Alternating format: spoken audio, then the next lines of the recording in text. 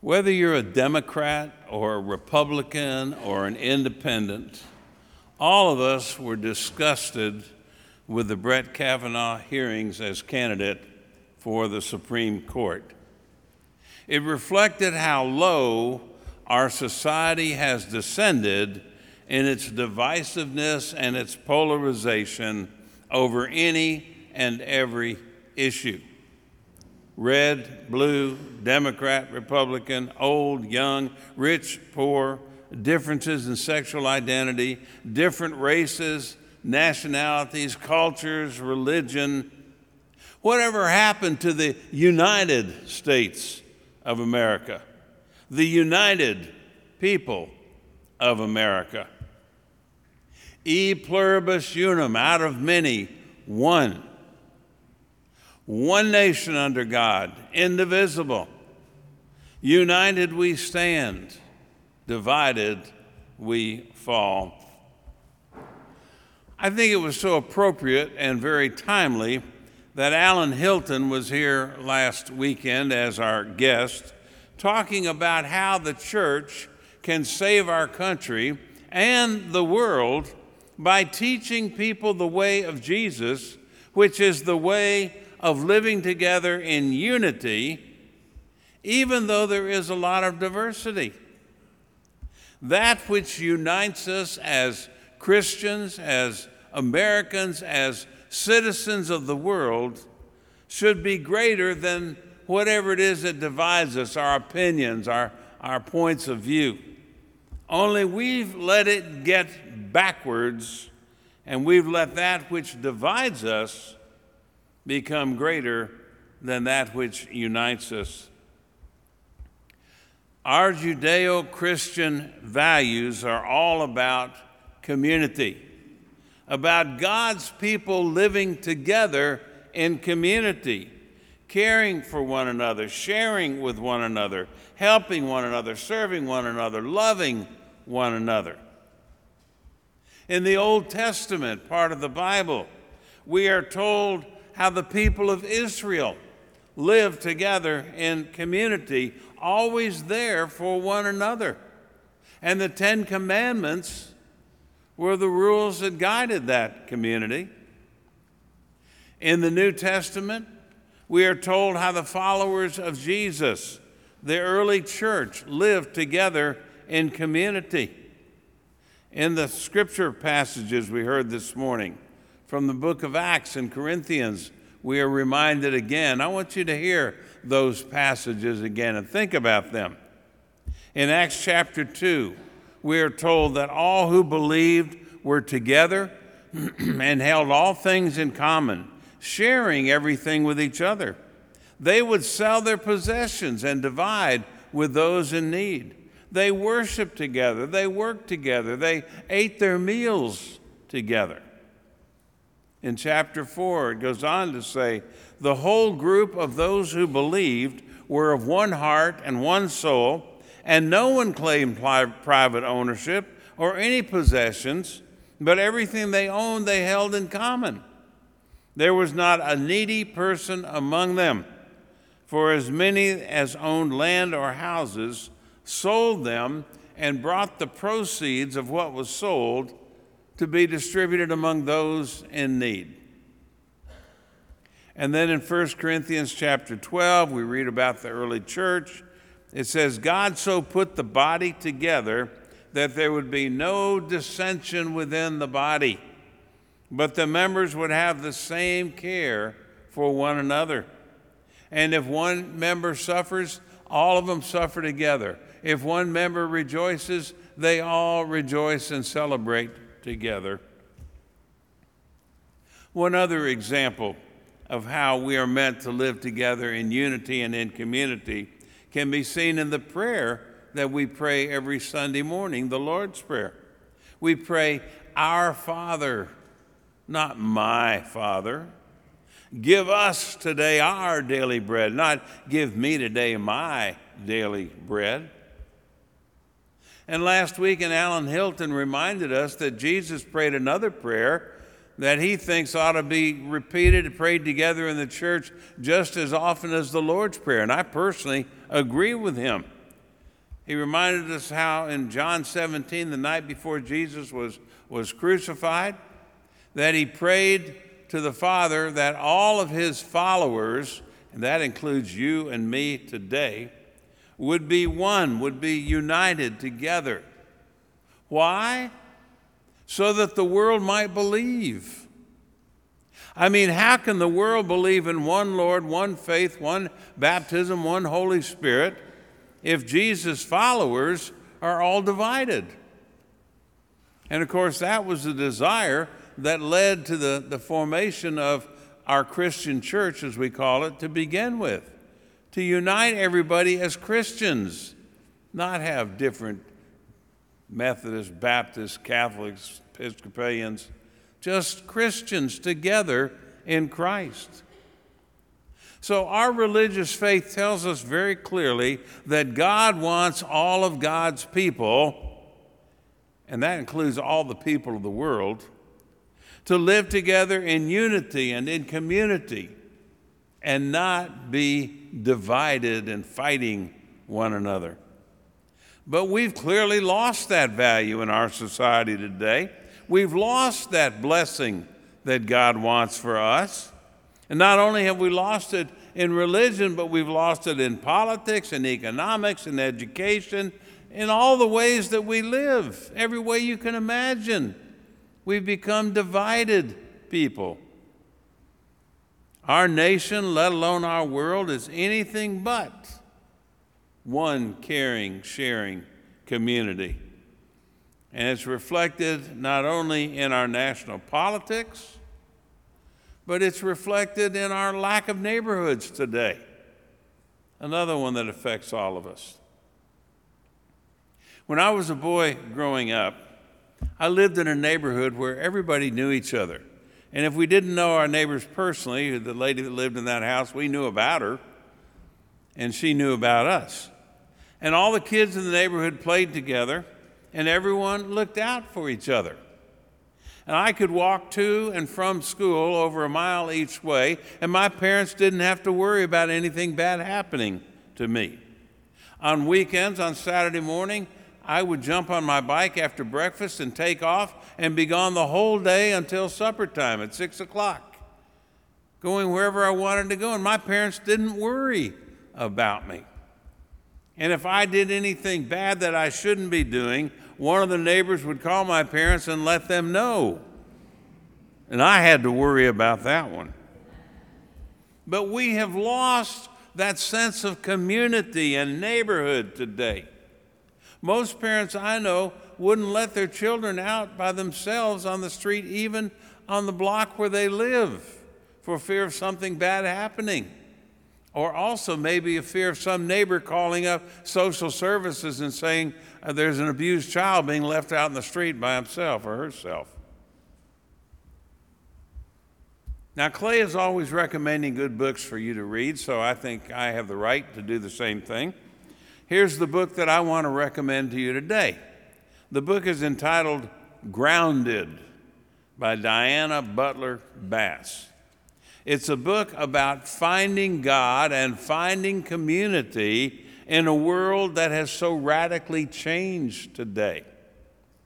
And one of the things that Diana Bass points out in this book is how human beings from the very beginning have always been drawn to other people who are like themselves and banded together in common purpose.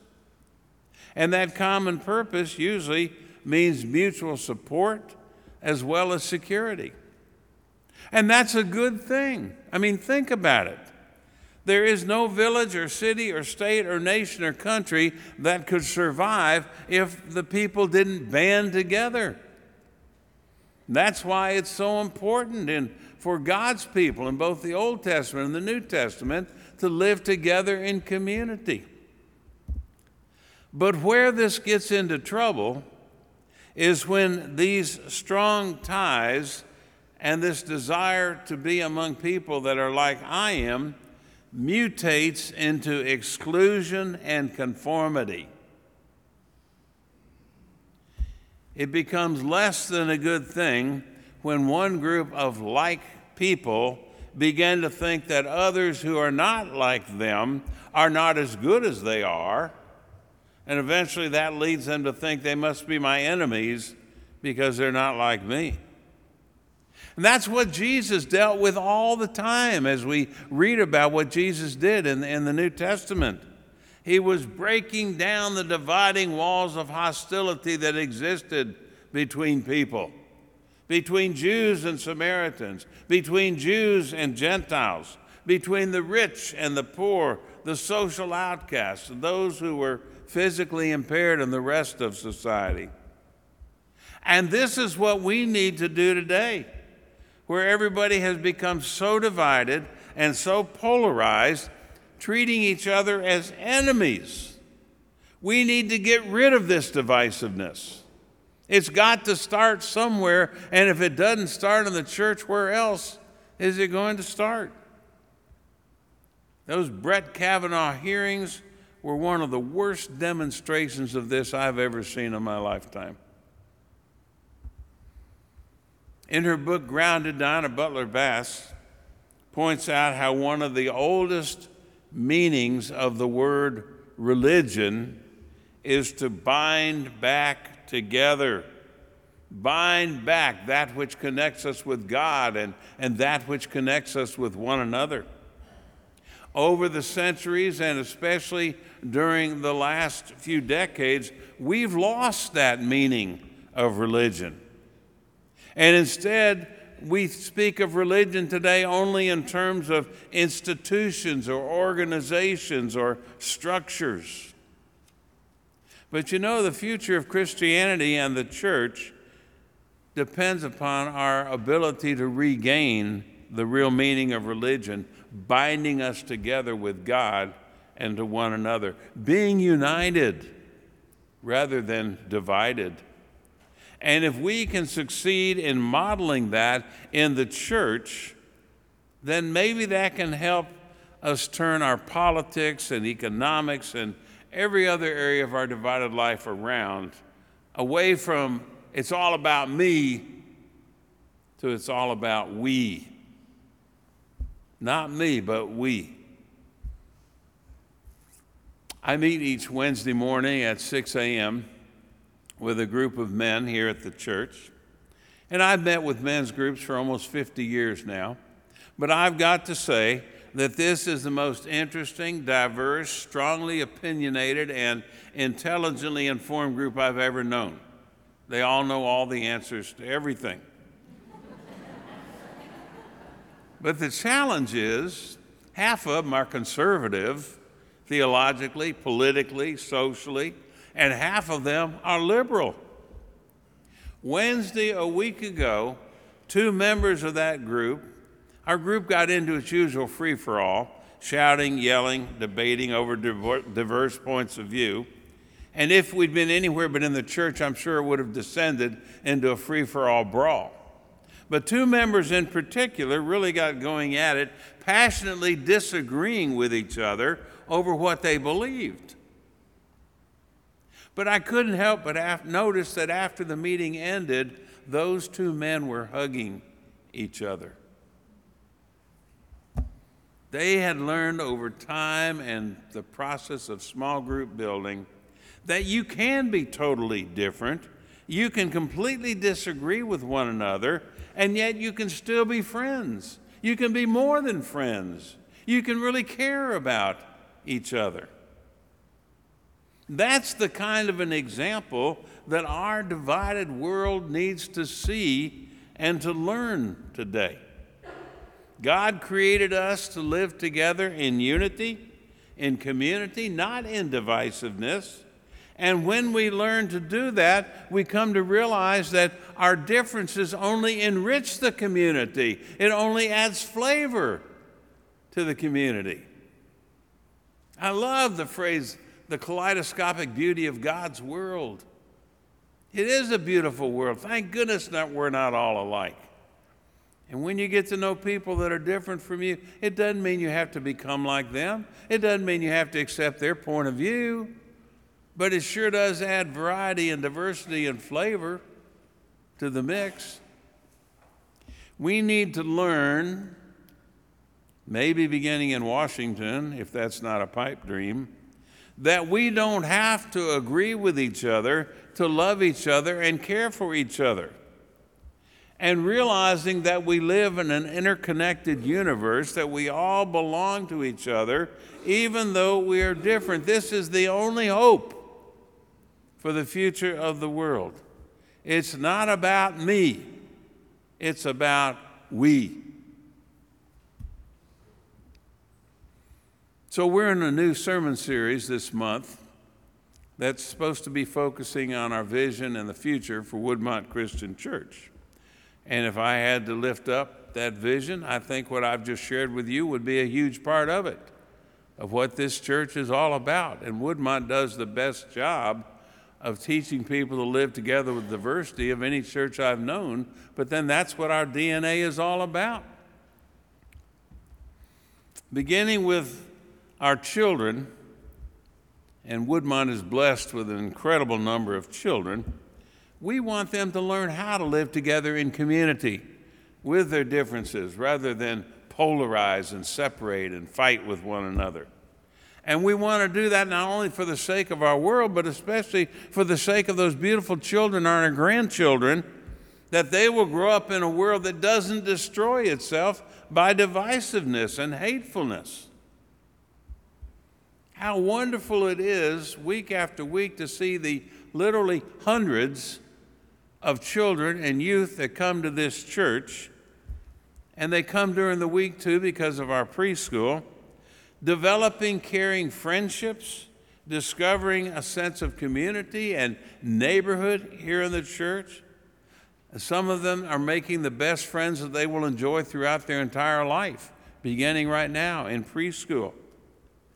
And they're also learning the most important values about life and what life is all about if you're to live it to the fullest. If you've never been down to the children's wing on a Sunday morning, I encourage you to go have a look. But I warn you, it will be crowded. Talk to them. Ask them about their best friends. Sometimes you don't even have to ask. They're holding hands with their best friends or have their arm around each other. We don't want the world to teach them divisiveness.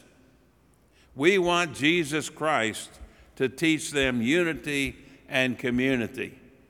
Not me, but we. When I was in seminary, there was a theologian who had this idea about relationships based on I thou rather than I it. Martin Buber said that God created us to see each other as thous, not its. And thous have the possibility of affection and for mutual responsibility. But unfortunately, the ways of our world have led us to have I-it relationships in which we see others as things to be observed, examined, critiqued, even exploited, rather than loved. I-it leaves no room for community.